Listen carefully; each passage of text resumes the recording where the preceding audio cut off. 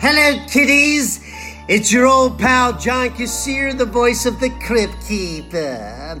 And I hope you get to check out my good fiends at A Decade of Horror on the PSVG Podcast Network. I hope you love them like I do. They're a scream.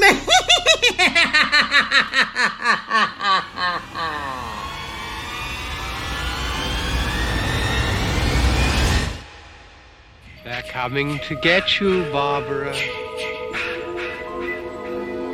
What's up, ghouls and ghosts, and welcome to another episode of PSVG's A Decade of Horror, the latest podcast on the PSVG Podcast Network, where we relive the year that was 2015, one horror movie at a time. PSVG Scream Team is here once again. Myself, Lucas, and Josh Bones. Boo! Boo, that's your thing? I'm a ghost. I'm a spooky ghost. Terrible ghost, Josh. We got to work on that. I'm excited for this episode in a way that I don't think I've been excited about any other episode. I told you guys kind of leading up to this, I have what I think is a hot take for this episode that I'm sure it's going to come up. I'm sure. And I rewatched it with my wife and I tried to validate my own feelings. And in particular with Josh, I don't think it's going to go well. So I've been kind of dreading even, I guess, this show, as you could say, to pull a horror movie. So yes, but before we do that, let's get into everybody's favorite segment of the show, Fun Facts with Josh. The reason they're here. We need a jingle. We're going to keep it going with 2014. We're going to do good and horrific to stick with the horrific theme. Nice. Good. Star Wars The Force Awakens is number one at the yearly box office. Oh, well, I don't know if I'd call that good. That movie was terrible for the following You're thinking reasons. of The Last Jedi. Oh. According to the internet. I remember that. I was there day one, opening night, had a blast. You're thinking of the Mass Effect 3 of Star Wars movies, where they want the ending changed. In horrific news, Old Town Road is number one in the Billboard charts. Why do I feel like that was so much more it's recent so close. than that? Yeah, because we've had to hear it for 3 years since then. Wow. If you would have asked me, if I was in Trivial Pursuit or something, I might have suggested that was last year. I actually think I saw that in a commercial reference or something. And I did. Last week I asked my wife, I was like, is that still a thing? Because you're thinking of the Billy Ray Cyrus not remaster. Oh, you're talking about the original. I don't even know what that is. OG, Old Town Road. Oh, see, this is how much I'm not in the music scene. I don't even know. I was talking about the remix. Yes. And that's what most people know as the only. So it's not on you. Most people only know it because of Billy Ray. You blew my mind. I was like, that was in 2015? No way. According to the internets and based on this podcast history, there's a 70-30 chance I'm wrong. We'll get into the neutral news, the sports teams. This leans towards the positive for me, the hoorays. Capitals, the Washington Capitals win the Stanley Cup. The New England Patriots win the Super Bowl, not their last. The Royals win the World Series. That's and awesome. The Golden State Warriors take the NBA championship. That's the one we deserved that we didn't have. We should have won that one. We shouldn't have won the one we did. We shouldn't have won the one we did, but we should have won that one. What's your Cleveland basketball team? The Cleveland Browns? What? That's a joke, right? You didn't mean to say that? Okay. That's a joke. I don't know if you remember this. I very vividly remember this. We had a total lunar eclipse. You actually had to get special glasses to watch it. Is that the one you had to watch in the middle of the day? Yeah, and you had to use those 3D glasses that weren't technically 3D glasses. I think I was on a film shoot when this happened because I remember I remember not being at home for this very You had to skip lunch occasion. with Spielberg. You just couldn't. Well, you didn't have to be at home. You could have seen it anywhere, Lucas. It was a total I did see lunar it. eclipse. we looked at it with our special glasses. There's a gift. I was working, and I was on the roof of my school watching it with some teachers. There's an emoji of me in the Discord. I was just going to ask that. Yes, that is the of lunar you? eclipse. I remember being let down. I didn't think it was all that great. Oh, I thought it was the coolest thing I'd seen since Haley's At our Comet. place, it didn't get really dark. Like, it didn't get dark at all, actually. Oh, It was kind of like a cloud. okay. Oh, Like, it was- I know what you're saying. Like, it was still very bright outside, so like, it Yeah. wasn't like this big event, that I you think it see in like only the hit movies and stuff. the equator for total no sun. I think it was just at the equator that happened. Oh, okay. I was more disappointed because the gates of hell didn't open like they were supposed to, and demons didn't start I mean, pouring out I of went the in earth. there with the impressions of like Apocalypto and just came out really let down. I was like, what is this? I hear you. Minor annoyance. Lame. That's kind of like the build up to the number one of this episode. Oh no. We had an horrific news. We had a 7.8 earthquake that hit Nepal, India, China, and Bangladesh, killing 9,018 people. Wow. Yeah. Yikes. We also, in horrific news, and also obvious news, we found out that FIFA is corrupt as hell. And the whole board basically stepped down in what is essentially almost a mafia-style organization where they were lining their pockets and got caught. It Yikes. was gross.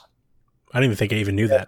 And Like, that's new to me. That's how little I I think follow I- soccer. I'm like, wow. I think I only know because The Simpsons did an episode on it or something, and I wasn't even watching The Simpsons at that time. Yeah. Yeah. Horrific news. I didn't list individual things because there were so many and it would just turn into a sad podcast. We are inundated with ISIL and ISIS attacks worldwide. Mm. Good news. Cuba and the U.S. bury the hatchet. You can now go visit Cuba. You can stay there. Oh, yeah. Everything's cool. Just like that with a snap of a finger. We were like, we don't even know what we were fighting about. I don't even think about you. It's just Donald Draper. You think of you, yeah. You just nail them to the wall. and Who? Just, like, have sad feelings for the rest of their life. I don't even think. Cuba? Is that still a thing, huh? NASA. Good news. NASA finds water on Mars. Big news. Yeah. For the 2015. The sci-fi thriller industry rejoices. Oh, there you go. And Matt Something Damon new to write about. eating out potatoes as he reads it. More good news. Justin Trudeau becomes Prime Minister of Canada. Spoilers. A few years later, they find out he did blackface. Notable deaths. Terry Pratchett. B.B. King. For Donnie, we got Dusty Rhodes and Roddy Piper. Oof. Wes Craven and Yogi Berra. Wes Craven. All Hats, 2015. Good news. Hamilton debuts on Broadway officially. I'm sure it was in previews before that. And everybody I know was priced out of watching it. Exactly. Well, the first year you could get in good. Oh, okay. Well, yeah, but I didn't know what it was the first year. Nobody did. Exactly. In fact, people are like Broadway musical about Alexander Hamilton. No, thank you. Boring. Donnie pretty much predicted this one. Mad Men ends in 2015. Coca-Cola deal that everyone and no one saw coming simultaneously. In a Who Cares news, Jon Snow, quote, dies, end quote. Oh, yeah. That's right. Back when it was good. Also, in not good, not bad news, we have The Jinx and Making a Murderer both become huge hits in 2015. The Jinx being the HBO documentary where they literally catch a murderer on tape saying he killed people. Yep. And Making a Murderer, the Netflix documentary where they never figure out what the hell happened. that documentary is fascinating. It's fascinating in how someone filmed a documentary about it. Yep. Caitlyn Jenner is born. And to end 2015, Jessica Jones, Narcos, and Kimmy Schmidt dominate Netflix ratings. Also premiere that year. And we're immediately As I was canceled. saying, canceled next year. Narcos run for 4 seasons. Jessica Jones went for 3. Kimmy Schmidt went for 4 in a movie. I think pretty successful, you critics. I was just making a joke. You're right in the eye, you critics. Wow. You got me. Nailed you. Well, are you prepared to be outraged by this year's top dominating, grossing I am U.S. box office movies? most curious I've been about a year since we've done it. So I have 15 movies that cracked my short list for this year Ooh. alone. Can we do this now? I hope none of them will be I'm the top three. I- wait, no, one of them will be. Yeah, I'm actually, I don't think any of these, I think one of them could be just because of the actors that were in it, but it didn't crack my top three. I don't Donnie, expect I any had of my top three to be on here. I had 14, the most we've done since. Wow. Yeah. 9 So, was mine. Before we get to the box office stuff, let me ask you guys this. Yeah. I don't know how much you guys might relate or not relate to this. I didn't really have a strong, favorable pick for this year. I feel like I have a lot of like B pluses. Number 2s. I have a lot of 2s and 3s. I probably have 10 of those. And like, there's no Babadook here. You know, there was no like, oh my God, I'm going to go Trump for this one. Like, I had a hard time kind of pulling together the list. I had that feeling. I had to rewatch a lot to really. I had the movies written out with no particular order, and then I had to watch them to order them, basically. Yeah. So this is where a lot of my rewatching went. I had an interesting thing happen to me during last episode where my number one for last episode became my number one for this episode, and my number one for this episode became my number one for next episode. Okay. Wow. That is not the most messed up thing. I went through all that emotionally while you guys were talking about the third movie, which I didn't even retain what it was. Oh. Melting. So Lucas, let us know what the masses chose. Sure. Number 3. I'm sure we'll all be really favorable towards this movie. Do you remember The Perfect Guy? No. What? Yeah. I've never heard of this. I just want to be clear that this is coming up on the horror. Not to be confused I with The Invisible specifically- Man, The Perfect Guy. What? Oh. After breaking up with her boyfriend, a professional woman. What a weird girl by day, professional woman at night. That was great. I just read. I know it. what it is. Just whatever's on the teleprompter. Yep. A professional woman gets involved with a man who seems almost too good to be true. 18% on Rotten Tomatoes. That sounds about right. 36 Metascore. It made $57 million. What? This is why Oh. people are in the film game. What's the budget?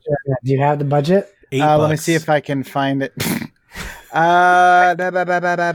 Budget is 12 million estimated.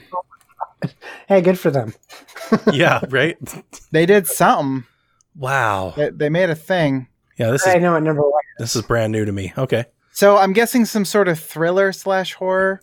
Guy turns out too good to be true. Yeah. Turns out he is, or whatever. thriller. Terrible. Awful. Number 2, we have a horror movie, an actual horror movie. It's called The Visit, talking about getting older. Shyamalan. Number 3. Yeah. Oh, I see. I thought there might be a chance. $65 million. Better than The Perfect Guy, at least. A 55 Metascore. Again, the higher end of what you could possibly. That's a attempt horror. for. That's a horror 9. Yeah. Hey, is number one Gers Berms? Oh my God, Gershberms, number 1. You're right. A movie that is it Not horror? It's kid horror, right? Yeah. You know, it's so no surprise there. If you are counting a family comedy adventure as also being horror because it's loosely based on books that were scary when you were in 3rd grade. What's next? Particular the movie? What's going on over here? What's the other one? I mean, at least Scary Stories to Tell in the Dark was actually like scarring. Movie. Yeah. So yeah, the Jack Black vehicle to go and see. So now now that we've gotten to 2015, I'm not exactly sure what's the more depressing segment: Fun Facts with Josh or Box Office Hits with Lucas. No, I haven't even got to the depressing part. This earned $80 million. Well, of course it did, though, right? It's Lucas, if it was animated, it would have made $800 million. That's true. That's true. That's true. Wow. Okay. Well, spoilers aside, I'll go ahead and kick us off. My number 3 is The Visit. I think the way that it tracked on your list is because it was directed by M. Night Shyamalan. Yeah. Who I wrote down is a legend. How do you guys feel about that statement? It's true, right? I love him as a director. So do I. He gets a lot of crap because he's had some misses. But I was going to say he's hit and miss. Everybody's hit and miss, though.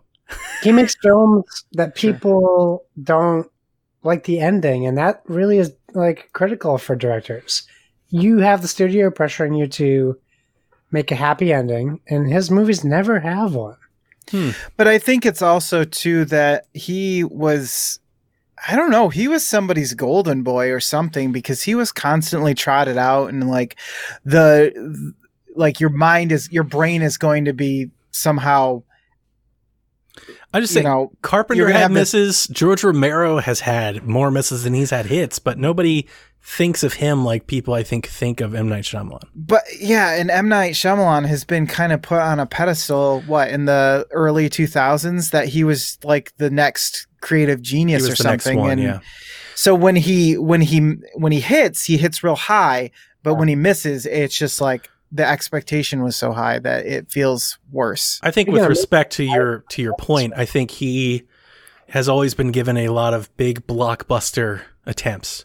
And that's where it's kind of different from some of the older folks, where they had a lot of misses, but they were low budget indie flicks that if you missed, they just went away. His misses were trotted out, on Hollywood stage for everybody to throw, to pick and prod at. So, but I will think the important thing to me is when you say that a director is legendary or iconic, that they have a movie type, right? This is a M. Night Shyamalan movie, right? I think he does.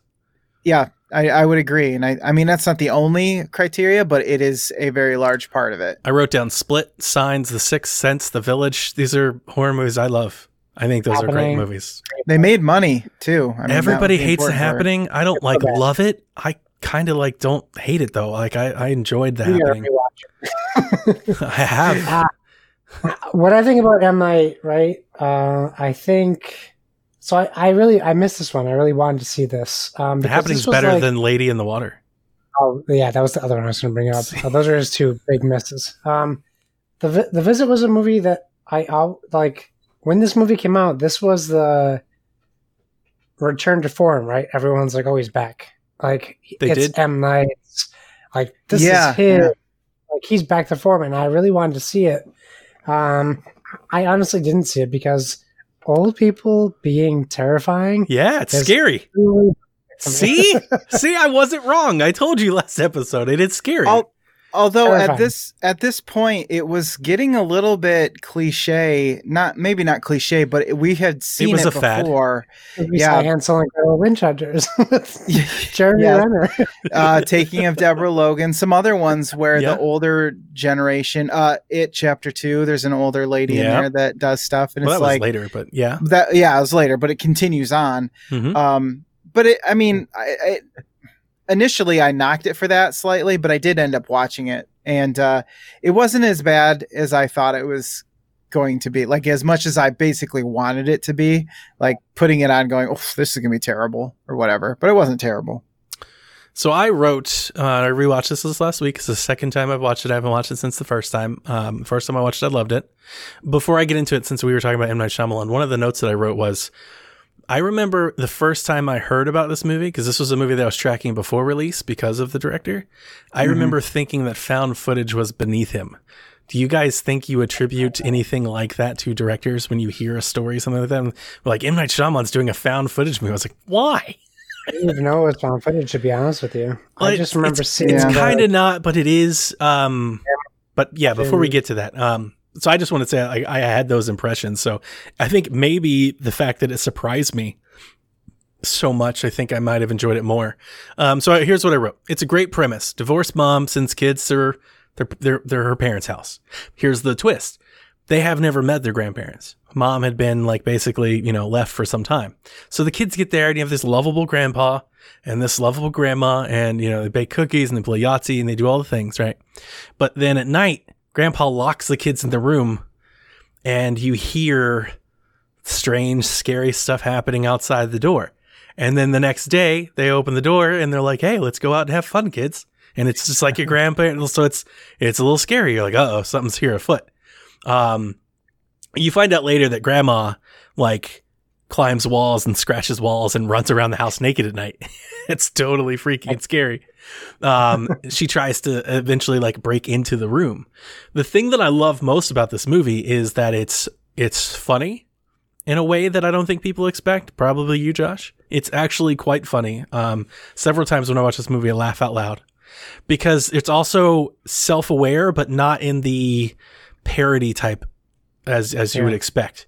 M. Night Shyamalan kind of foreshadows or talks to the crowd through the protagonist and the girl. She's an aspiring filmmaker. So at times she even goes out of the way to tell you what's about to happen. She's like, I want to bring the people on an emotional journey. I want highs and lows. I'm going to try to capture the drama of this scene while all of this is happening around you. And you're like, yeah. So I think on the second watch, you kind of are more like when you know that and you have that awareness, a lot of that becomes more, at the forefront of watching it than it doesn't. It's basically When a Stranger Calls. Classic story, right? You guys have seen it, right? The call is coming from inside the house. So you have all these creepy things happening, but the kids, they're just like old people. Like they're old. We'll deal with it until they Skype cell phone call their mom and show the grandparents. And she's like, kids, those aren't my parents. Get out of the house. Yeah. And then the whole, that's the twist, right? So if you've never seen it, so Josh has just ruined the movie for you. That's the twist of the movie. Okay. That's the Village. We're doing 17-year-old movies. That's the Village twist. That's the twist, is that they're not the people you think. They've actually killed her parents, and then it becomes a struggle to get out, and then, the movie endings, and I'm not going to spoil the ending to anything. I think it's charming at times to see the kids with the grandparents. I think it lures you in that way. I think it's odd in a way that keeps your attention. They do just enough things that seem out of place that you keep paying attention. And then at times when it needs to be scary, it's scary. I don't think it's the greatest movie I've ever seen, but I think it's better than The Happening. I really like it. And I think M. Night Shyamalan was enough to make number 3 for me. I think the big hurdle in that movie was getting over the idea that a mom would send her kids to their grandparents' house without because they barely talk. It takes a leap of faith. Yeah, exactly. And once you get over that, it's okay. But yeah, there's that really big. You know what? But here's the thing. There. Here's the thing. I will give you an actual fun factoid. My mom sent me to stay with my dad when I was 7 years old, whom I had never met. And she put me on a plane in Columbus, Ohio, and flew me to Atlanta, Georgia, to where I got off the plane and a stranger told me he was my dad, and I went home with him.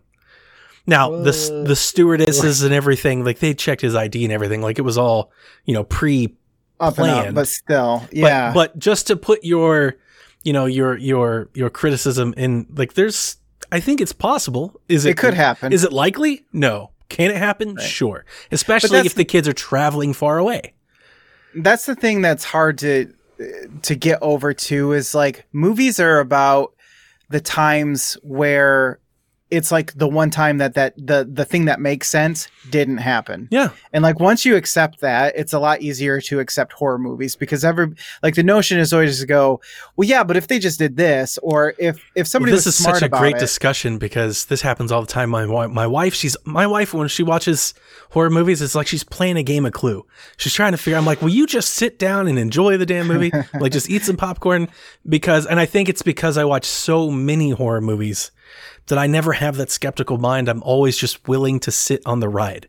I'm like, well, if this is what they want you to believe, and believe it. Because what are Jason's motivations? Why is he doing it? Yeah, exactly. Exactly. So I really liked it. Number 3. Let's see here. Josh. Hey, my number 3. I couldn't really decide between Sharknado 3, Oh Hell No, or Tremors 5, Bloodlines. So I hell yes. went with The Gift. Yeah. This movie has always been something I've been interested in, and I'll be honest. I was expecting to see it on a box office ranking. I mean, I was most interested because it was written and directed by Joel Edgerton, who also acted in it, and he is a pretty famous actor. Yeah, he's been in lots of stuff. He's in so many things. I mean, he plays Uncle Owen in Star Wars, which also ties into me watching the documentary on NXIVM, where the woman who plays Aunt Beru was in NXIVM, the cult, by the way. Zero Dark 30, he's in Warrior. Yeah. These are all things that I know him from. He was great in Warrior. Yeah. He's the brother of Warrior, yeah. He's in The Thing. Oh, wow. He's in a lot of movies. He's great about this one. He's in Midnight Special. He's a character actor, right? So he's very easy to forget. Yeah. And in fact, the character he plays in this film is so he gets into this character. Cerebral. You don't even know. Yeah, cerebral. Thank you. The film stars Jason Bateman. Mm-hmm. And this is before he did Ozark, so he wasn't even doing drama. And Rebecca Hall, who I adore to death. I also think she's one of the most beautiful actresses. It's a theme running with Josh's picks for movies on the market. But she does such a great job in this film. So essentially what this movie is about is Jason Bateman and his wife. They move away from wherever they were. They don't really tell you too much information. Mm-hmm. You kind of find out through the journey of the film. They lost a child. They were expecting a baby. They didn't have one. He works for this pretty big, I guess, investment firm, perhaps. I might be blurring Ozark into this. Some type of job. You don't really know what he's doing.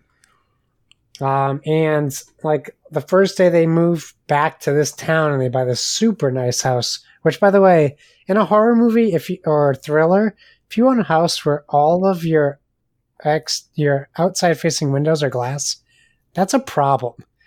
Don't move into a house where every room in your house has a glass window. Wall, he's saying don't throw stones. Glass houses. Yeah, essentially. You can see into this house at all points of day and night. I always feel it's a little on the nose.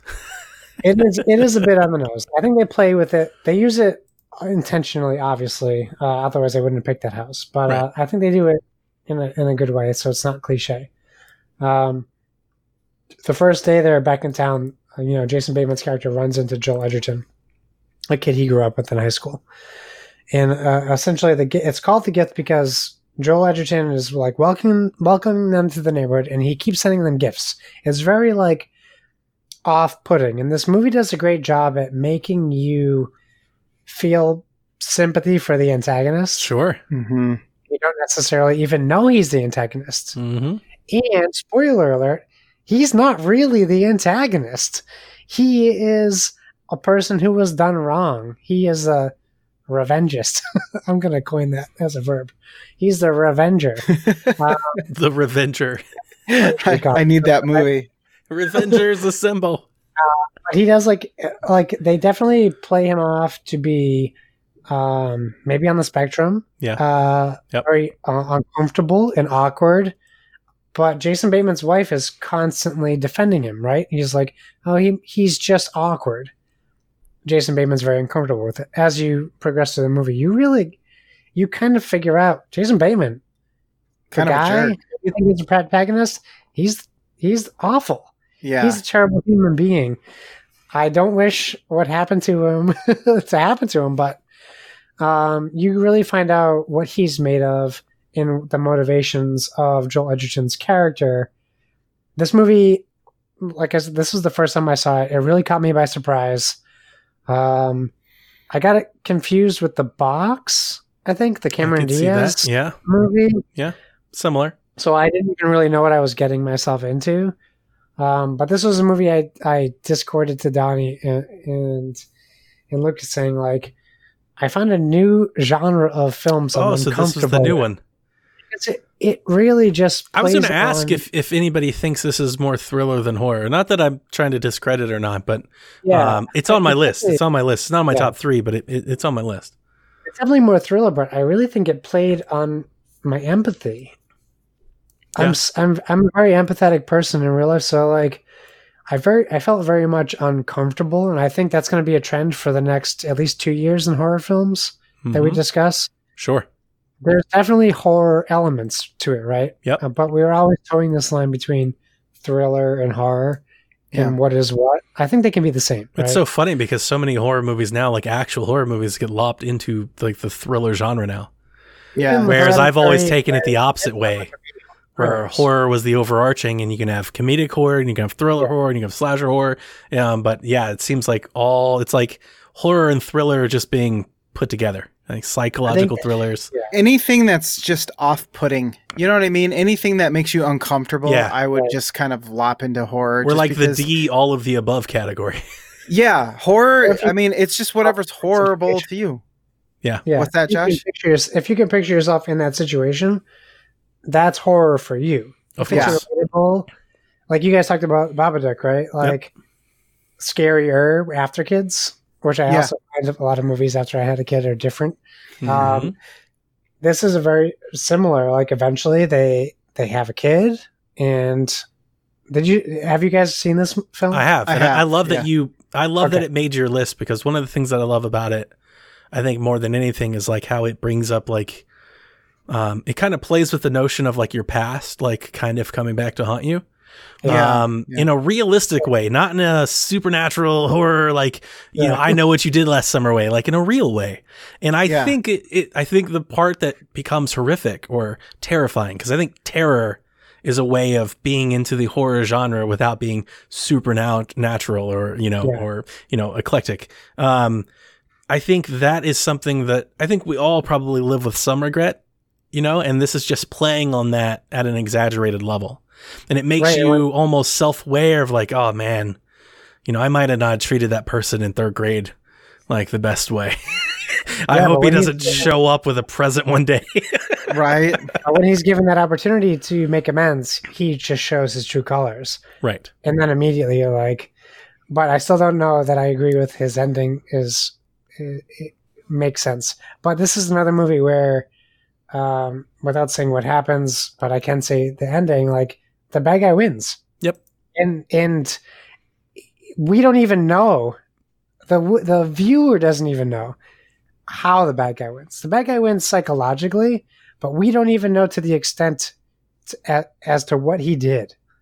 He just wins by destroying this guy's life. That is something in movies that my wife, Melissa, cannot stand. It is an immediate deal breaker. She hates being left with any open ending, anything that she has to think of. And most often I'm with you, but there's another movie later in years as we continue along this journey together. There's another movie that I think is a fantastic movie, except for the fact that it completely leaves it like wide open, like too open, way more open than I would ever want. And that was like my biggest thing to take away, but I like that you bring it up. That happens too. I definitely agree with that. Certain films, they don't wrap up correctly. Also, I talked way too long about my number 3. No, so it's good. Have a number 2 and 1. No, I'm glad that you brought it up too, because it kind of fell off my radar after having watched it. So I sort of forgot that I had seen it. And then when you started talking about it again, I was like, oh yeah, The Gift. That's right. Because I did like it. So yeah, it was so good. I was shocked. My number 3 is a movie that I had seen. I actually had to go to a specific theater downtown that shows typically smaller run indie films and that type of thing, just to watch this movie. And I remember my friend Jason's wife was actually really pumped to see this. She had seen a trailer for it and shared it with me. And like, we were geeking out to go see this. And the movie is Goodnight Mommy. Number 2. That's your number 2? Yep. Cool. Cool. I rewatched it again because what happened was I think this movie suffered from some bad marketing from the American side because it was sort of marketed as a paranormal thing that was going to happen. Or at least that's the impression that I remember getting from watching the trailers. And it was not that. However, having watched it again recently, it didn't really matter to me, honestly. Being removed from the fact that I saw the marketing so long ago, that didn't matter. And I was curious to see what knowing what happens and what the backstory is for the movie, having already known and figured all of that out, how would that affect the second viewing? So I'm glad that I went back and watched it. But if you're not familiar with it, it's about a mother who it's alluded that she was in some sort of accident or something and required plastic surgery. And there are 2 children that she has living at home. And when she comes home, she's got her face all bandaged up. Yeah. One of them's name is... Yeah, that's creepy. One of them's name is also Lucas. Except for they don't say Lucas. They say Lucas. Like Lucas. that, which Lucas. It's weird. Twins? Yes, they are twins. Identical, basically. And they start to suspect that their mother, who has returned and is acting very different, at least from what they remember, is not their mother. And this movie really plays into the idea that this may or may not actually be their mom. And so when she comes home, she's had facial reconstructive surgery, and it's a Travolta moment. Yeah, very much so. Yeah, sorry, gotta smile to make sure both sides of my face work. So you guys ever do that? You just stop and go like, "Am I having a stroke?" Or no, I'm good. Cockroach on their mother. What's that? They put a cockroach on her. Oh, they do way worse than that. They do a lot. Way worse than that. This is like The Good Son times 2 because there's 2 of them. That's good. It's good. Apropos, as I say, there's a lot of... Yeah. Okay. Go ahead. Keep going. I was just going to say, so they do a really good job of taking something very ordinary, which is the way that the mom is wrapped up and has to be wrapped up after this facial reconstructive surgery. I got it. She looks creepy. Like her face is all puffed up. Her eyes are dark. The mask looks almost Michael Myers-ish. I don't know. It's very pale, kind of, not in the sense that it's a face, but in the sense that it gives you this feeling that like she looks soulless almost. I was going to say, it's almost inhuman. Yeah, exactly. Because you don't have expression, you don't have body language. So it's easy to it's easy to believe what the kids are selling. Exactly. Question after watching the trailer, are you telling me that children aren't the villains in this film? Because they are terrifying. I guess it depends on... That looks super creepy and they try to kill their mother. Okay, well, I mean, we talked about we're spoiling anything we talk about. Sure. So, yeah, spoiler alert. What ends up happening is they basically up the stakes and decide that they're going to tie her up and torture her until she admits that she's not their mom, because she does, to be fair, she does act in a way that does not make this unbelievable. They do a really good job of like setting this up. So I'm glad that you agree with me, because I don't really have another perspective to look at. No, that's spot on. It doesn't feel familial in behavior, but also the tale that they tell leads you down the road that you feel like the kids are in danger. So Josh, just like The Gift, you were talking about how, they're making you feel one way. This movie leans real heavily into that to kind of lead you down a path, and then they twist it and they kind of turn it on you to kind of come back around. Yes. And so I won't ruin that particular twist for you or tell you how this ends, but I will say the reason why it's number 2 for me, or number 3 for me, is because while I enjoyed it, the actual narrative structure, it really doesn't take, it takes a long time for things to really kick in. And when it does, it's like, oh, okay, this is what I'm here for. This is what's happening. Now I see why this is in the horror genre or whatever. But it doesn't really get going until the third act. And for me, it was just a little bit too late. Upon second watching, I kind of felt like I just wanted to skip to this, towards the middle of the second act, because I already knew about what happened. Because you already knew.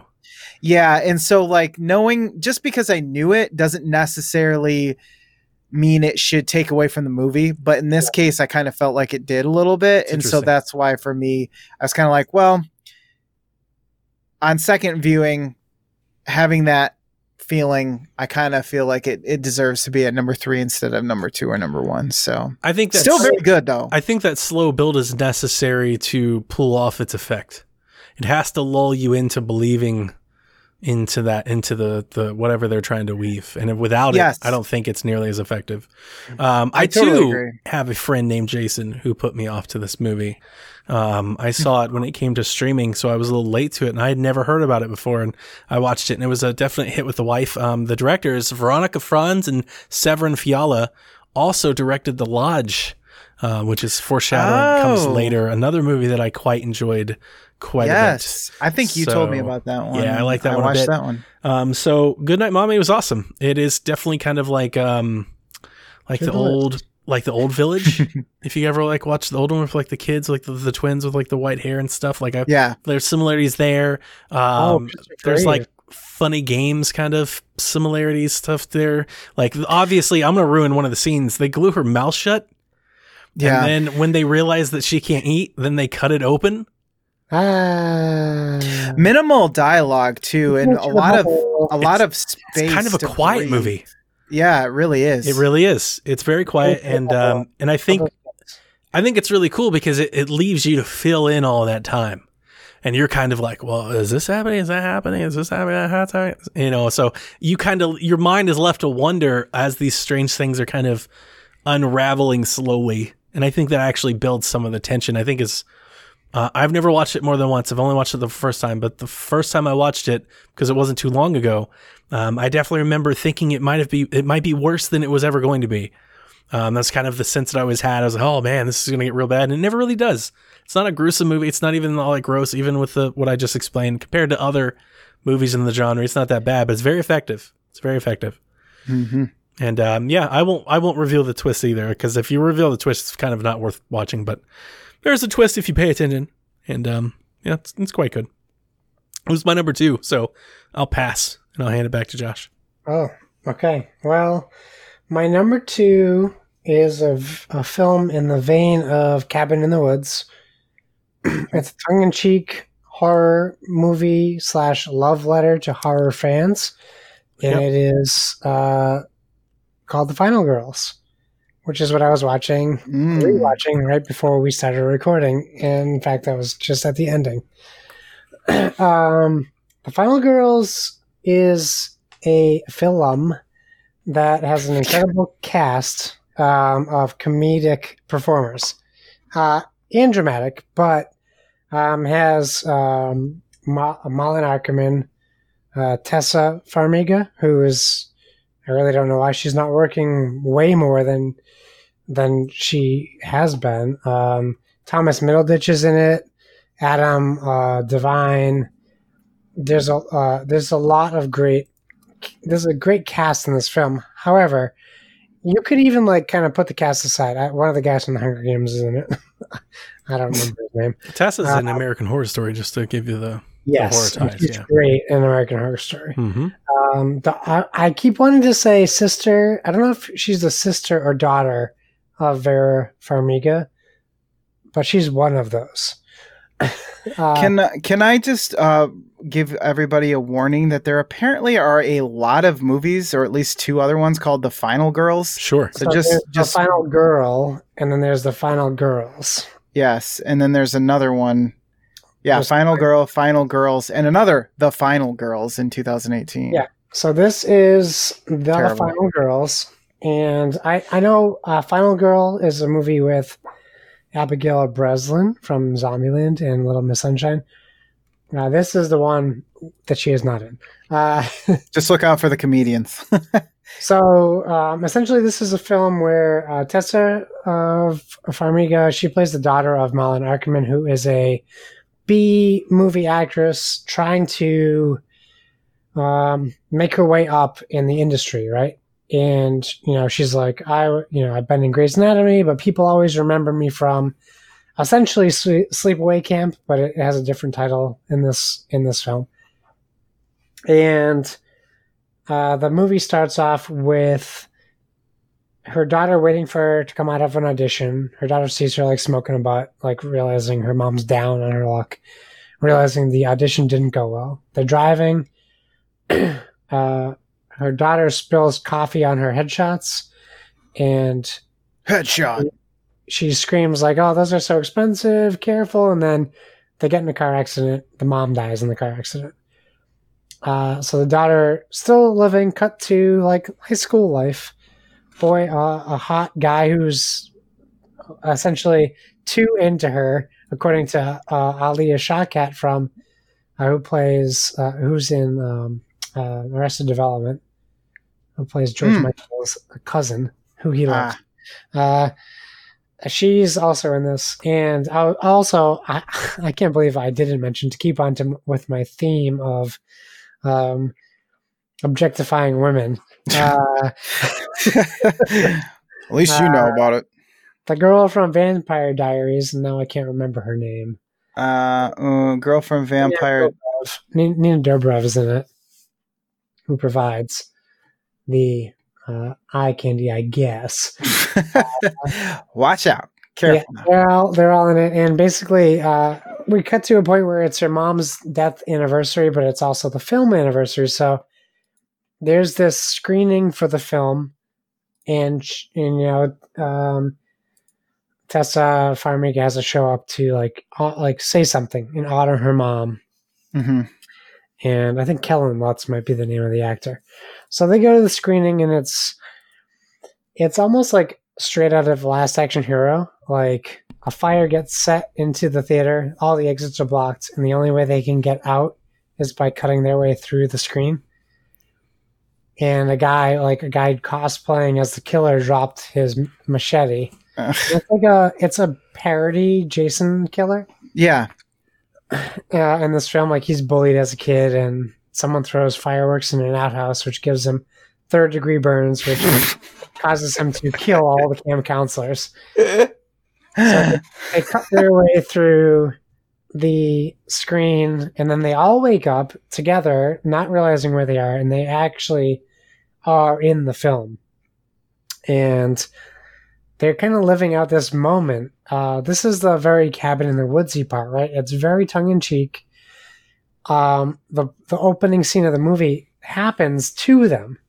So, like, the girl who takes all her clothes off is riding in this Volkswagen with Adam Devine, who's driving, who's the horn dog. That makes sense. Directions to the camp, and they're all shocked. Like, nobody reacts. So the girl's like, "Oh, you guys are weird," and they just drive away. But then, like 17 seconds later, the same thing happens. The van drives by them again, basically leading them to have to fulfill the film. Yeah. So then finally, like, Thomas Middleditch is like, "Oh, we're camp counselors. We can tell you to get there." And then, like, they're living out this movie, and there's a point where, like, they're confronted with a killer. They're like, "Hey, this is the part where the killer kills that girl who's going to have sex with this guy in the woods. Let's watch." And then they watch. And then, like, Thomas Middleditch ends up out there, and the killer's right behind him. And they're like, "Dude, you gotta get out of there." He's like, "He's not going to kill us. He doesn't even know who we are. He can't, like," and then he kills Thomas Middleditch, or we think he does. He puts a machete through his side, and then everyone freaks out. So then you realize all these people that are in this movie can now be affected, but they also know how the movie plays out. So they're trying to, like, and the mind fuck of the movie is, like, the main character, Tessa Farmiga, she's in this movie with her mom, Malin Ackerman, who's dead. Who she's lost. Her character is alive. Right, so she's got that grief and that unwanting to let go And this movie turns from a horror parody to a flat out, you'll cry watching this drama. Oh, no. It's so touching.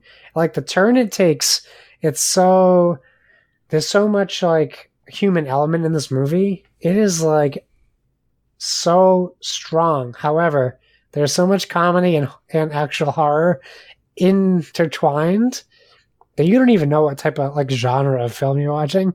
It's kind of clever in the way they deal with it. And like people come back that you thought were dead and then they die again. Yeah, that's an apt description. And interesting. And there's a part where if a flashback happens, they go to black and white and they're like, what the fuck? I can't see colors. Am I colorblind? And they're like, no, dude, you're in a flashback. So they like relive certain things in the flashback, which they also use later in the movie to fight the bad guy, like to call up a flashback. And the whole thing through the whole movie is the final girl, right? Mm-hmm. That love letter to horror fans. There has to be a final girl. And they kind of changed the plot of the movie. The way that the original movie was, that her mom was in. However, it might not be in the way you think. And it still has to come down to, like, literally only one girl can survive. Yeah. So it comes down to that. And then all of a sudden, like, the one girl, I won't say who it is, gets, like, Bruce Lee powers. And is able to, like, flip machetes and, like, really take on this bad guy, this Jason knockoff. And then there's a pretty fun ending that isn't probably what you're expecting either. I rented it because you can't stream it anywhere, but I love this movie so much. I rented it for like $4 on Google Play. It's also $4 to rent on Xbox and Amazon. You can buy it for $12 in HD, but I really like this film a lot. It could have been number one if my number ones didn't change from the years before and after. I have this movie on the shelf, on the Blu-ray, and watched it a few times. I think you're right. It is definitely like a love letter. It plays on all the tropes in all the right way. It is a telling story. It's very emotional at times. I could see Josh's empathy being really invested into it. I also don't think it's the reason it didn't crack my top 3, although it's definitely on the list of movies that I would bring up. It doesn't crack my top 3 because I don't think it's particularly like good. And I think to be honest with you, I think it's intentionally bad. They really like play up the campy parts and tropes of horror movies to a way where it's just cringy at times. For me, at least with some of the effects and stuff like that. Not the effects, but some of the tropes and the little things that they do. And honestly, I think it's just like Adam Devine's blend of comedy. It's just kind of like that way. So there's a lot of that there. But it's very, very good. And horror fans should definitely put it on their list to watch because it's, if for nothing else, it's extremely creative in how they play off of what the viewer would expect from a movie and would expect from a situation like that. And they honestly, it's basically about a movie getting to live in a movie. Everybody's like, what would you do in a horror movie? That's basically what the movie's about. It's a horror movie about what would happen if you were in a horror movie. So, it's neat. It's definitely, novel. It's definitely new. It's refreshing. Cool. I put it on my list. I sounds like something that I would enjoy. And I think it's important for movies not to be just one genre. Sure. Like if you're not blending genres, it's hard these days. That was an apt description because there's a lot of things you could say about that movie. That movie really kind of stands on its own. It's kind of its own thing. Nice. Well, then I guess I will hit you up with my number 2. Coming in for the longest title of a movie, A Girl Walks Home Alone at Night. Another movie with a red poster. Any of this make your list for anybody here? I tried to watch it. Couldn't get it. Shudder. Yeah. Shudder. I shudder at the fact that this is Daddy's number 1. It's not my number 1. I actually had this movie listed as a 2014 release. I have November 21st, 2014.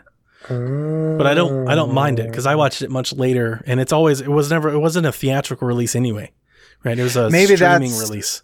Maybe that's the confusion because I had it as 2014, and then at some point I moved it to 2015. I'm all for it. Actually, I've scrolled up because I couldn't believe that I didn't bring up some of my other movies, and this was one of them. It's definitely a notable release that people should be aware of. It wouldn't crack my top 3 in either scenario. So now the reason why it's number 2 for me, and there are some other contenders here that if I had got a chance to watch them, may have swapped out because, like I said, this or sort of what you were saying, for me, there's a lot of like number 2s where I feel like there's not anything that just stands out, but I had to go with my heart. And A Girl Walks Home Alone at Night is, to me, maybe a bit more, I hesitate to say art film, but I'm going to say art / it's definitely indie artsy. film. The thing that I think my immediate takeaway from this movie and rememberable thing is it's really, really cool. Like it just has a coolness factor that a lot of other movies don't have. And it does feel cool, and there's a I want almost calmness about it. There's just this feeling. It's presented in black and white. Mm-hmm. There's a lot of space in the scenes. There's a lot of, I don't know. I get the feeling of when I watched Eraserhead, even though it's not like that. No, odd. That makes sense. It just, I don't know. There's just a lot of ambiance going on with the sound effects and everything. But what it's about is it starts off with this guy. He's probably, actually, I don't really know how old he is. 20s? Yeah. Like mid-20s probably. Yeah. And I don't know. You kind of see sort of his daily life. And you learn that his father is addicted to some drug, I think heroin. Yep, he's a junkie. I don't know. Yeah, so he's racked up quite a bill with the local drug purveyor / enthusiast. And that guy's quite a character. He's one of those characters. Small business owner. Yeah, exactly. He's one of those characters that you're not sure. Like, you could totally see this guy looking exactly the way he looks in the movie outside of the movie, and just being sort of not being a drug dealer, but he's wearing like, it's extremely like over gold, the top. Yeah, he's like gold chains, weird haircut. Yeah. I don't know, all sorts of bling, and just kind of a weird dude, like velvety tiger on the back jacket. Yeah. So, just like a very specific look. And you learn that this kid, the main character, has a car that he's worked a very long time to buy. I think it's an old like 60s Thunderbird. And when his father's bill, when he comes to collect, his father doesn't have any money. And so the guy says, the drug dealer's like, I'm going to take your car. So that's kind of like the crux of what sets this whole thing in motion. But besides that, there's this force, this woman who exists in this town called apparently Bad City. Yeah. And I know. We I follow live this. there. Don't we all? We follow this drug dealer, and he's kind of he's not very nice to women, we'll say. And this girl, this force, this vampire, there it is sort of stalking him. And you sort of learn throughout, it's never explicitly told, but you sort of learn these motivations and what the reasoning for a lot of things is just through watching the movie. And it's just sort of offhandedly presented to you for you to sort of piece together yourself. It's not like obfuscated on purpose. It's not like you need to decode this movie to get it, but if you pay attention, you'll understand sort of what's going on. So it seems to me that she only kills people who are like men who are bad to women or do bad things. That's correct. Kind of like her deal. Yep. She's a virtuous vampire. Yes, exactly. We don't know why. It's never really explained. Because she doesn't she's even cool. seem. Yeah, she is cool. She's like cool. The embodiment of cool. Yeah, she hangs out. She does cool dances. She listens to good music. She's a cool chick. Skateboards. Yeah. But she's like not like she's not setting out to do it. She just does. I don't know. It's hard to explain, but you do like you get this sense that she's cool, and so she basically exacts her vengeance on this drug dealer guy. At the same time that our main character is kind of there to sort of stand up to drug dealer guy and get his car back. And so they kind of end up crossing paths and then they meet again at another point. But basically all you need to know. She likes him because he's nice and he's good. You get the sense that he's like the first guy that she's met who's not an asshole. Yep. Or something. He has this sort of naivete about him. You see in another scene where he's like, he's telling because this is, I believe it's a Indian film, Iranian or Iranian, excuse me. Like he says to this one rich girl who, she's rich because the house that she lives in and she had a nose job. So like, it's just these things that they add into the character without explicitly telling you what's going on. That she can't be in the same room with him because her parents would be upset that she's in the room by herself with another man. Like those sort of cultural things that he adheres to that kind of make him a good guy, I guess, at least from their cultural standpoint. And that's kind of what attracts her to him. And things happen in the story that I won't necessarily get into, but they try to sort of have a relationship or start a relationship while the actions that she takes affects his life very personally. And even the few other people around the town. It's very strange because you get the sense that like nobody lives here. This town is almost deserted. Kind of feels like when people walk down the streets, there's only like one other person there. It's kind of empty. Yeah, you get this weird sense. And so it's kind of this haunting, sort of just cool indie artsy vampire film that the vampire aspect doesn't really take center stage. No, you hit but my it notes. It's a very important aspect in this mosaic of this just weird kind of one of a kind film.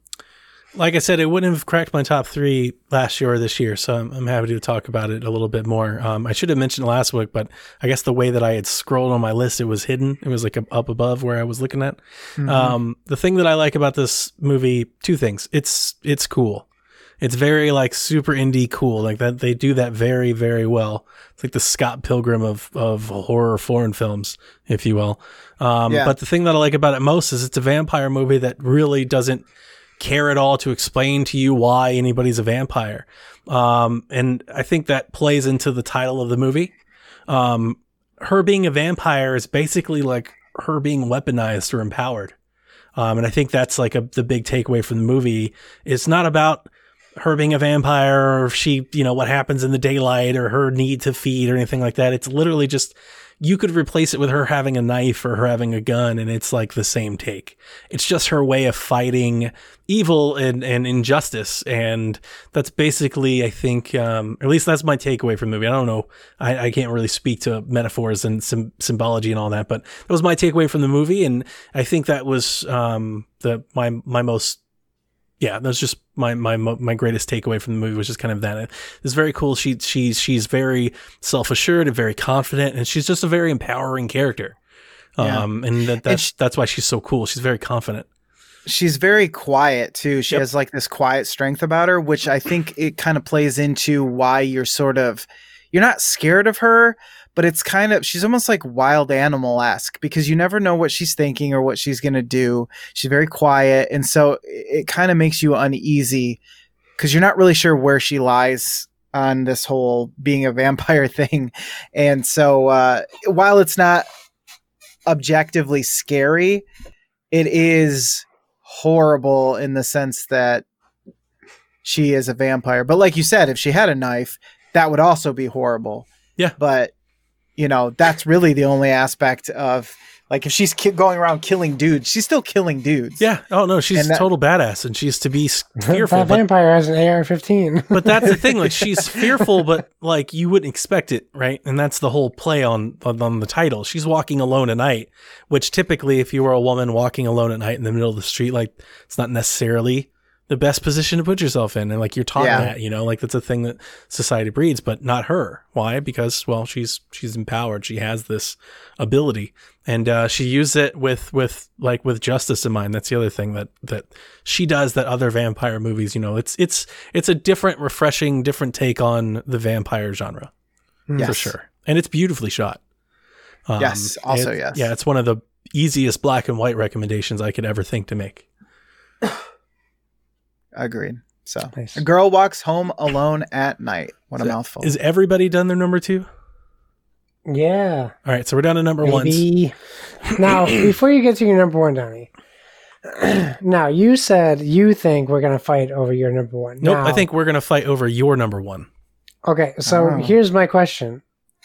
I'm based on that sentence, our number 1s aren't going to be the same. They are not. I'm going out on a limb here. I am presuming that I know what your number 1 is. So your implication is that my number 1 didn't even crack your top 3.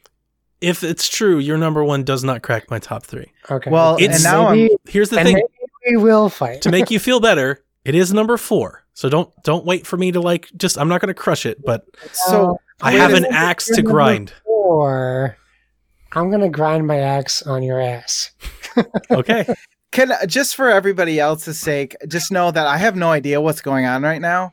And I'm also curious because I feel like it doesn't matter. I'm curious what you think my number 1 is then, because you kind of...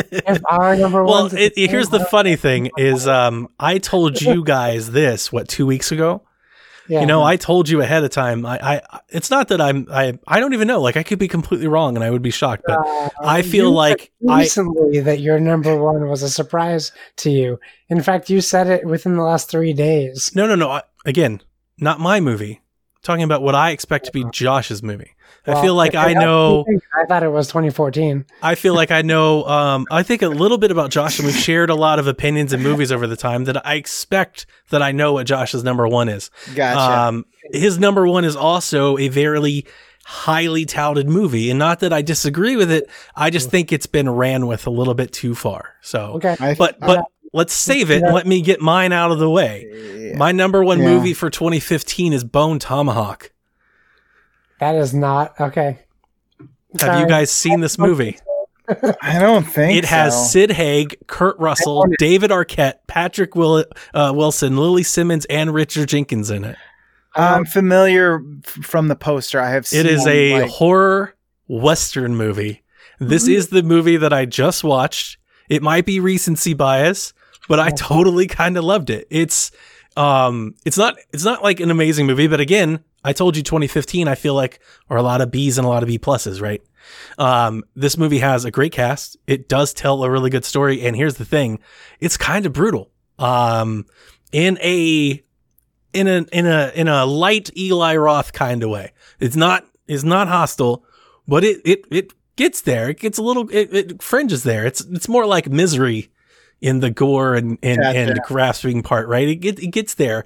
Again, it's funny. It has a good story, and basically is it's a Western take on cannibals. Cannibals come, they steal the dude's wife, and then the town rallies up to go hunt them down. And then all kinds of stuff ensues, right? Dude's got a bum leg and all kinds of stuff. And basically, here's the funny part about it. Kurt Russell is basically Wyatt Earp. It's like Tombstone 2 with cannibals in it. He's just the same guy. It's really funny. I just watched this for the first time because when you're searching for movies for 2015, it comes up. It has this great cast. So I was like, I've never seen it. I've got to watch it. I didn't even know it was a horror movie. I've seen the trailer and I thought it was a Western. You know, like I was like, that's why I don't think I ever watched it. I wrote down this. This is one of my favorite lines that I've ever seen delivered in a horror movie.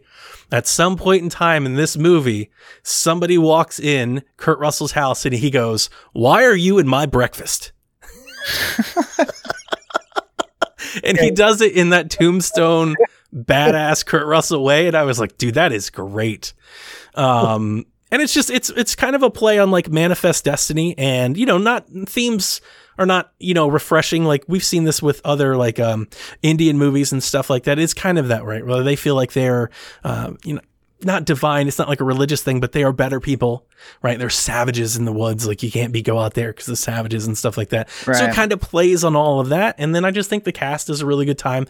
I think it's funny. It's Tarantino-esque, actually. It's kind of like if I could imagine if Tarantino wanted to make a horror movie with cowboys, that Bone Tomahawk might be pretty close. So in a sea of what I think are good to pretty good movies, this one was a recent find for me that I've never heard of, and I had a really good time. I enjoyed my 2 hours with it, so I thought it was really good. But without further ado, Josh, what's your number one movie? Well, here's what I'll say before I get to that. So I have owned Bone Tomahawk. Oh, never mind. I thought maybe I was the only one that saw it.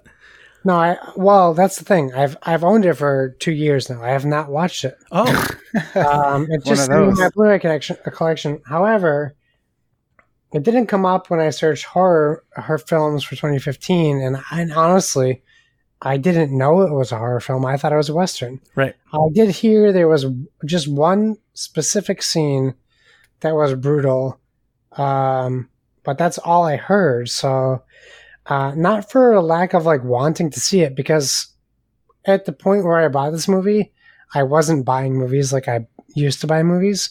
I was being selective, right? Like I was just hearing. So I listened to the Doug Loves Movies podcast, where he constantly has industry professionals on. In fact, he's had Annabelle on, the actual doll, the guy who created it.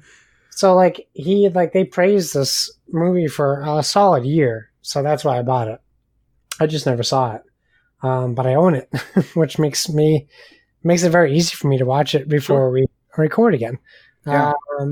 So yeah, I mean, I guess it surprises me more that you picked it, only because I didn't know it was a horror film. I just thought it was a Western. That has nothing to do with why you picked it. It's just my perception of the film. I always thought the same thing, and it wasn't until I looked it up that I saw people classifying as a horror movie. And I will even admit that I think that classification is loose. Well, damn, I would have watched I have it sitting under my TV. I would have just popped it in my Xbox. But it definitely, it's about cannibals, and some of the scenes are very horrific, and it's about abduction and like all of these things. Like, yeah, what else is it going to be? It's a Western horror movie, kind of. That's not even covered under the trailer. Like if Green Inferno is a horror movie, then so is Bone Tomahawk. Because in a lot of ways they have so much more. They have a lot of parallels. Green Inferno covers, what you're getting in the trailer. Sure, of course you do. You know what you're getting who the director is. Yeah, you have no clue in Bone Tomahawk's trailer. But to pull one of your cards, I am a devout fan of Lily Simmons. I love her and everything she does. My wife hates seeing her because I see her and I stand up a little and she's like, calm down. Would you stop? That's definitely an actress I absolutely love. And I didn't even know she was in it when I rented it. So that was a huge surprise. When I watched it, my wife was like, of course. Of course you did. Donnie, I hate you. But it's good. A lot of it's really good because of Patrick. Look here, dude. Hang on a second. I forgot his name. Richard Jenkins, right? Cabin in the Woods. We've talked about him several times. His character in this, I didn't even I had a hard time even recognizing it was him. So much makeup and everything. So between him, Patrick Wilson, and Kurt Russell, they have this constant back and forth and go between, and that banter's funny. It kind of gives a lightness to what's going on until it all starts going wrong. And like I said, I watch this. It's bone crunching kind of gore, not rip. It is somewhat gory. There are gory moments, but it's more about the sound effects and the swiftness, and it's that impact. That's why I bring up Misery comes to mind. It's that it's we're about to break your hand. You're like, it's that that, and I really enjoyed it. I thought it was good.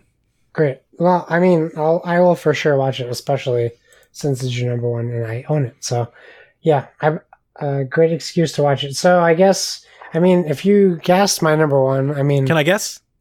You can guess. It's probably pretty obvious, right? I think it's It Follows. Yeah, it is. It Follows. And in fact, I rewatched it because I didn't have confidence in it being my number one. However, when I rewatched it, I was rewatching it in the 2014 eyes. Yep. Because I went by the South by Southwest premiere instead of following the rules, I guess. Regardless, for 2015 at least, out of the movies I've seen, I have a long, long list. And that list is even longer now with Bone Tomahawk of movies I haven't seen. But out of the movies I've seen from 2015, It Follows still hits number one for me. And there's a lot of reasons why I understand why it might not hit for people and even for you. But what It Follows does is it also, and I won't say what my number one for 2016 is, but it was going to be my number one for this year. It hits on the same theme. It's suspense. It's not about what is the worst that can happen to you. It is what is going to happen to you. However, It Follows does both of those. It Follows has this overwhelmingly sense of dread, but when dread catches up to you, it's exactly as bad as you pictured it. It's breaking your knees backwards. It's snapping your neck. It's doing these things to you that you were originally terrified of, but you, like an old lady chasing you, what do you have to worry about, right? Your mom killed you by humping you? Right. What? Yeah, exactly. Mom, what are you doing? Don't open the door, Mom. Don't open the door. Okay, so yeah, like it just like the soundtrack, I would argue, is 30% of that film, maybe even more. Yeah, it's good.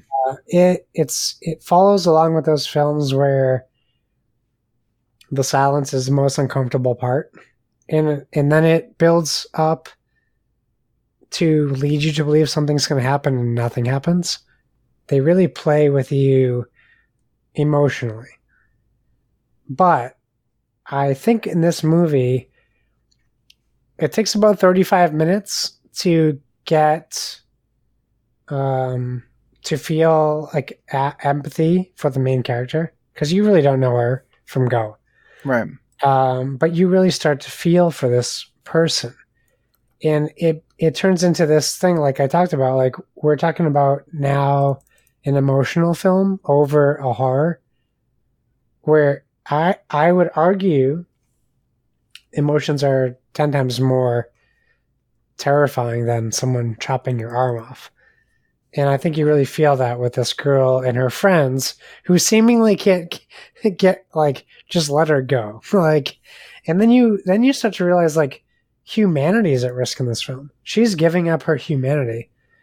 So for people who don't know what It Follows, like, it's essentially an STD, right? Like, this is a terror, a ghost, a demon, whatever you want to call it, that travels through sexual intercourse, and it doesn't stop there.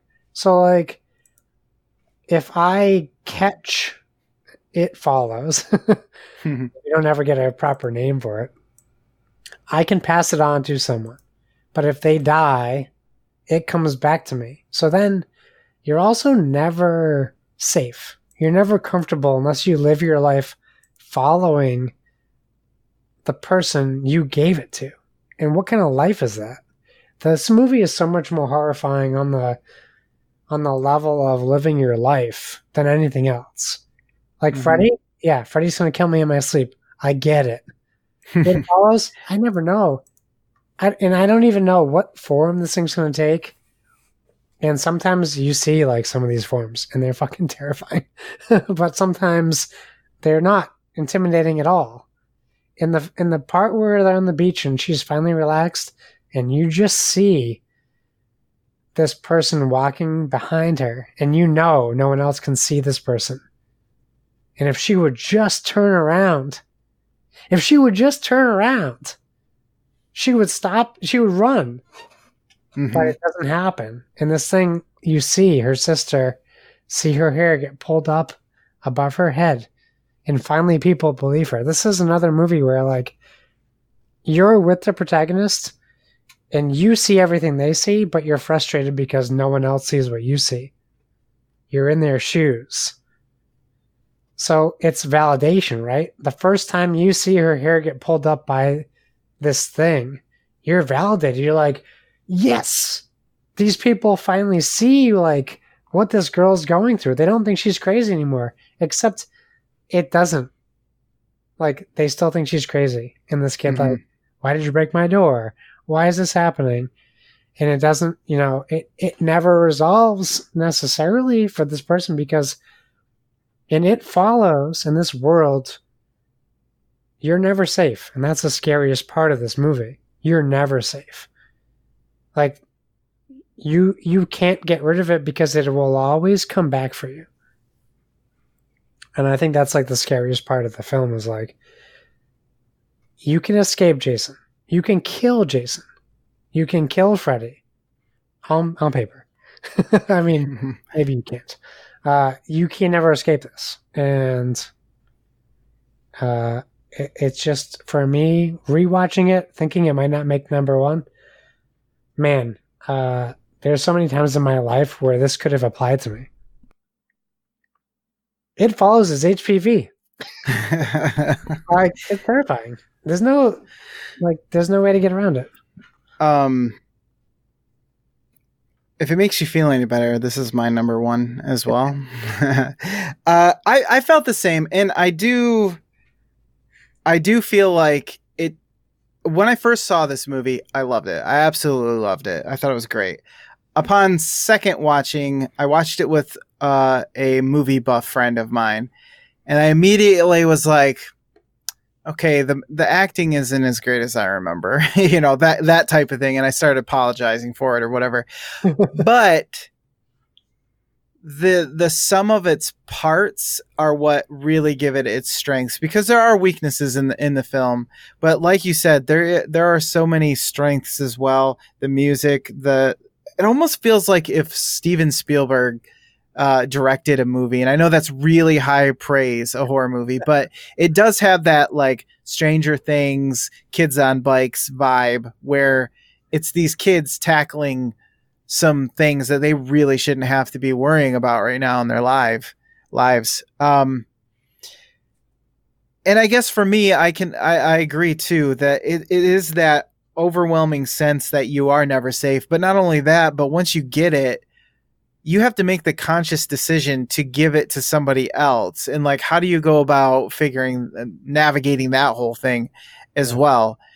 And yeah, I don't know. There's just so much about it. It feels sort of like a send up of 80s horror. And there's also this weird, it's like our world, but not quite, because there's some technology there. Like the girl who's reading on this like clamshell makeup thing. That's the one hang up my wife could not get out of that movie.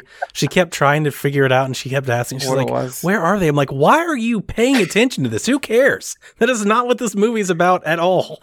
It is weird, though. That is, and he's watching 60s sci-fi. Yeah. Shows. She's got like an egg tablet or whatever. Clamshell iPhone. One of the other things I noticed upon rewatching is how many like little, not Easter eggs, but background touches they did where, sometimes you'll see in the background, somebody's walking straight towards the camera. Yeah. Straight towards the character. There's some times where it's, what's that? Especially at the end. Yeah, exactly. There's just times where you'll notice, I think I just saw somebody clearly walking right towards the character for like a split second. But also when he's watching some of those movies, or when the characters are watching some of those movies, if you listen to what's being said there, it's basically illustrating the relationship between the male friend and the main character and that type of thing. So there are a lot of little touches throughout the movie that kind of add up to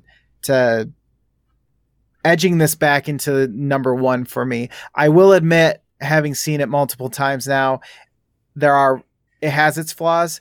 Yeah. But if you get past those, it is a very strong movie. Okay. Well done. Yeah. Are you done? Yes, we're done. Look, I'm not going to tell you that it's bad, so don't brace for like the worst. You said it was your number 4, right? It was number 4. I admit that it's good. If anything, it's contemporary and it's novel. I do have an axe to grind with this movie, I think, in particular. I think it's like a personal axe. I think it's the high praise that it's received, and I think it's the people that go out there and they compare it to things like Spielberg and Wes Craven and Carpenter and that stuff. Oh, boy. That really seems... I was always bothered by it. I was bothered by it on release. If you go to Metacritic or Rotten Tomatoes, this is one of the highest rated horror movies of all time. And really? I don't get it. Again, not saying it's bad. It was on my list in a year that I said, I think I have a lot of B movies, right? To put this though in the rare air of the best movie, the best horror movies of all time, by ratings and accolades and praise, I think is a bit much. And I think it's from a social movement of standing up for sexual awareness and sexual predators and a lot of things that people are extrapolating from this movie that I can see why they would draw those conclusions, but I don't necessarily think they were ever meant to be there. The director, I've forever tried to figure out exactly what the ending of this movie is supposed to be telling. The director himself said that the concept came from a nightmare where he was just constantly being followed and couldn't escape. And he says a lot of his idea for the script was like dream logic. That's why a lot of things are weird and they don't make sense. But you put that together and then people take it out and they're like, it's a metaphor for sexual STDs and everything. And they run with it. And I honestly feel like the accolades are just kind of setting up a platform for them to make a political opinion. And I think that's why the movie gets some of the feedback that it does, because while I agree that it's a good movie, it's definitely a good movie. It's a good horror film. And it's number 4. It's on my list. I'm not trying to crush it. I have a lot of issues with the plot itself, that I think take me out of the horror movie overall. First and foremost, Josh, you mentioned that you can beat Jason, you can beat Freddy. You can beat It Follows if you walk at a brisk pace. No, you can never beat it. It will chase you till you're dead. Right, but you can just walk faster. Like that is so much of the movie is it just walks. If you had 2 apartments and you drove to one and then drove to the other and you kept doing that. It's not always the same being though. That's the thing about It Follows. I understand. Well, we don't know what the full capability of its powers are either. I don't. Which is leaving it open and ended. Your defense is like it's not punk anymore, and you're a punk rocker. You're like, oh my god, people like horror movies. I hate it. Like that. I don't think so. I don't think that's the case at all. You said you didn't like it because it had a high Metacritic. That's not why. That's not why I didn't like it. It's not that I didn't. I think it's undeserving. Those are different points. I don't mind movies that score well. I think it's undeserving of that high praise. Also, I really didn't like the fact that in the movie nobody can see it, but apparently they can all fight it. You can't see it, but you could shoot it, and you could throw a blanket over it, but you can't see it when it's coming. It's like, so what the hell is it? Is it a real thing? Is it not a real thing? Like in the way they play with that, I don't know. I think it's a good movie. I do, but that's all I think it is. I just think it's a good movie. I was just going to say, I feel like what you are saying is that it might have been left a little bit too much to interpretation to the point where they didn't really specify enough. Like you can say, sometimes you can say things and they're so broad that anybody can take anything out of the statement that you said. Sure. And I actually think your point of, like if you had it, would you give it to somebody else? Right. That's a really great, topic to play on. I wish the movie did more with that, I think. You have to give someone else. And then also, does that actually play to if this was AIDS or if it was HIV or something like that? Does that actually play? Are those the same? I don't necessarily think they're the same. I don't think they're the same decisions. But I like the thought. I like the thought provokingness of it. And I do think it does have its moments where it is scary. Again, I don't not like it. I think rewatching it, I actually think I rewatched it this week too, bracing for this conversation, because I've had this conversation with other horror movie friends, and trust me, I understand. I always feel that this is one where I feel like I'm left out.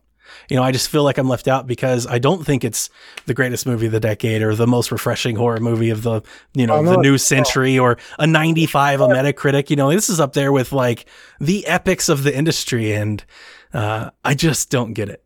So again, I'm not trying to crush it or anything. It's just I knew this was going to come up, and so yeah, I have some different thoughts on the movie than I guess that are normally popular. I don't think it beats my number one for next year. I don't think it's the number one movie of the decade, but I think a lot of people do. I think it's a remarkably original horror film, and that you don't agree with the parts that I think that make it remarkable, and that's fine because we talked about last 2 episodes ago how there's so many different genres of horror that it is impossible. And the fact that you and Lucas lined up last episode is astronomical. Yeah, that is actually kind of crazy. And I love that we don't share. That's the thing. We all come here with different ideas. And I only knew that was going to be Josh's movie just from having known Josh for so long. And we've shared this type of stuff. I didn't want you to think. Well, my worry is that you thought that you made a judgment on me based on popularity, and that's what I didn't want. No, actually, I think, as I talked about, like in our intro to our shows, right, the type of stuff that we're into, I think the genre would appeal to you in more ways than it would appeal to me. I think your empathy for other things and I think your causes that you really believe in, I think would make this movie appeal to you more than it would appeal to me. So honestly, it had nothing to do with its popularity. I literally just looked at It Follows and was like, that's a Josh movie. I was like 100%. I know Josh, and I guarantee you that's going to be Josh's number one movie. And I was like, I'm going to have to be the guy that argues with Josh on his favorite movie. Here's what I would say, because Lucas and I are going to outvote you. However, I know. What I would say is, when we do our recap show, I would challenge Lucas and I to both watch Bone Tomahawk and specifically revisit this rating, because I know we talked about like I want to rewatch, but we've never had a disparity like from 1 to 4 between the 3 of us. Yeah, I think this is worth a revisit. That if we watch Bone Tomahawk, that we revisit this. And I'm all for that. I just want to say, like, I realize that my issues, I think, are personal, and popularity alone, if you just look at like widespread opinion, I'm completely outvoted. I have no problem with this movie being the representative for this year. I like the movie. I own the movie. Too. So like this may not be unprecedented. It might be the first time, but I think we need to be open to, when we do that recap show. I'm very interested to hear what people think if they watch it, because like the whole ghost part of it really bothered me, because they fight it and they have this whole thing and they try to electrocute it. They shoot it. It bleeds, but you can't see it. It doesn't have any matter. It's like, what the hell is it? And then you realize that they couldn't kill it at all and they just live with it anyway. And it's just like, well, then what was the point of any of it? Which is where I kind of come back to the writer director's original points of it.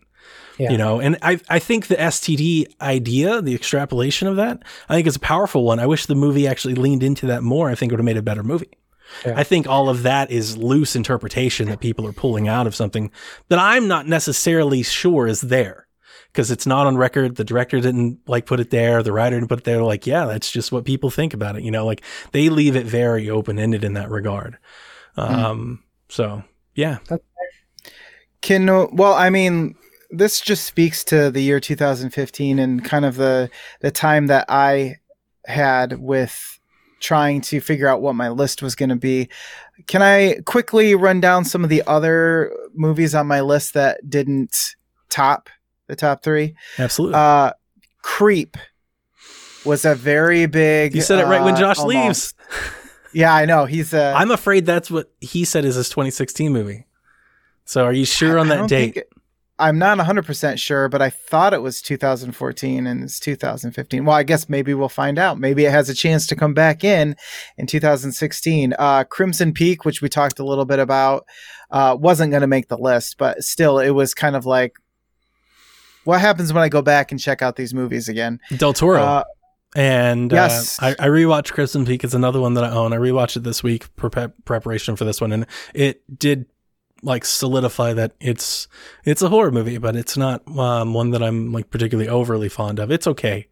It's a bit slow. It's a bit predictable. I think outside of Jessica Chastain, it's not particularly like outstanding Notable. or memorable. Yeah. My wife loves Charlie Hunnam, Jax from Sons of Anarchy, and I think he's not a great actor, and so I tease her about him quite often. And watching this, actually last week is the first time she watched this movie, and she was like, "Oh, Jax, just stop, Get back on your motorcycle, please." This one bears rewatching because I had a hard time being able to sit down and watch it. What We Do in the Shadows, which is the comedy vampire movie, That's another one I've never liked. Very highly touted. I don't know if I didn't like it or if it was the issues I had. The Voices was a Netflixation with Ryan Reynolds. I remember it being way better than I thought it was going to be. Interesting look on sort of, if I remember correctly, psychosis or the just mental illness in general. Unfriended. That was on my short list. Surprised me. I think the movie is a lot better than people think. It's good? Yeah. Yeah. It's surprising at how well a show about people sitting at their computers and talking to each other. Here's another thing. It's very foreshadowing for Host, which we'll talk about in a future episode. But Unfriended was kind of like the first kind of take on that. And I think they do it very well. Yeah, I thought it was. You told me. I think you had said that it's worth checking out because I was interested in it, and you said, "Yeah, do it," and I did, and I didn't regret it. What I did regret was checking out a movie that escaped my radar, and I remember seeing a trailer for it in the theater, and I thought it looked cool. Backcountry. Do you remember this movie? Oh. It was the bear attack movie. Yep. A couple goes camping and. It's a bear attack. Wow, what a stinker. It was not great. I was very disappointed, especially after watching something like The Revenant, where you're just like, holy cow, nature can be really brutal sometimes. Yeah. Another one of those movies like Bone Tomahawk, where the reality of the situation and how what can happen to your body, it had great effects, except for the bear.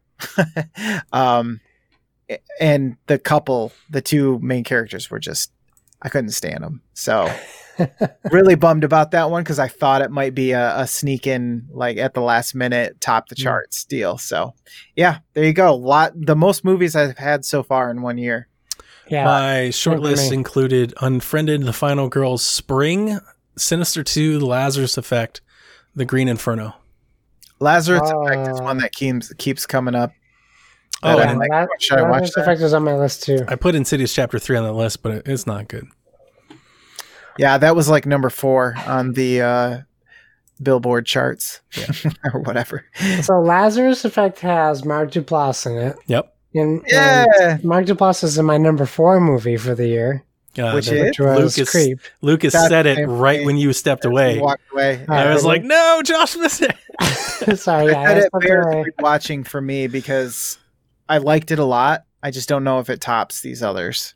The Creep hits new levels of film, and that's why it would have been number 3 if I hadn't had to rearrange my order for films. It's just so different. And if you look into like how he came about doing this, like I think it adds more to the enjoyment of the film, like knowing the backstory. So like I missed Lucas's list, but from my list I had Creep, which would have been number 4, Crimson Peak, which I haven't seen. That was my number 5. Extinction, which has Matthew Fox, who was in Donnie's movie, but it also has Jeffrey Donovan, who was in Touching Evil and Burn Notice, who I absolutely love. It doesn't hurt that he's from Massachusetts. And that's a film I didn't even know existed until we started doing this research, and I just didn't get to watching it. Krampus.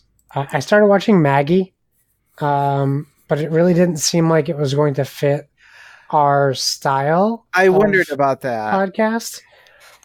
Basically, it's Arnold Schwarzenegger plays Abigail Breslin's dad. she gets bit by a zombie, and the movie's about like the degradation of her becoming a zombie. And he has some like tie to a person or a corporation who's letting her get out of the hospital so we can deal with her on his own. Jolie Richardson's the wife. She's a very great actress. I'll still finish the film. I stopped watching because I didn't think it was going to fit with what we're going through. I'm glad I didn't then, because I like Arnie. I wondered if it would fit into this. He seems to be acting very well, which is not typical Arnie. Lazarus Effect made the list. Poltergeist, the Sam Rockwell remake, made the list. Yeah, that was on the Scout's Guide to the Zombie Apocalypse. It's a good one. The Visit and We Are Still Here. That's the rest of my list. We Are Still Here. Have you seen it? No. I watched it. Preparing for this was when I found. I did not think that was particularly good at all. Kind of good as an indie horror movie. Like, it's not worth watching, but middling.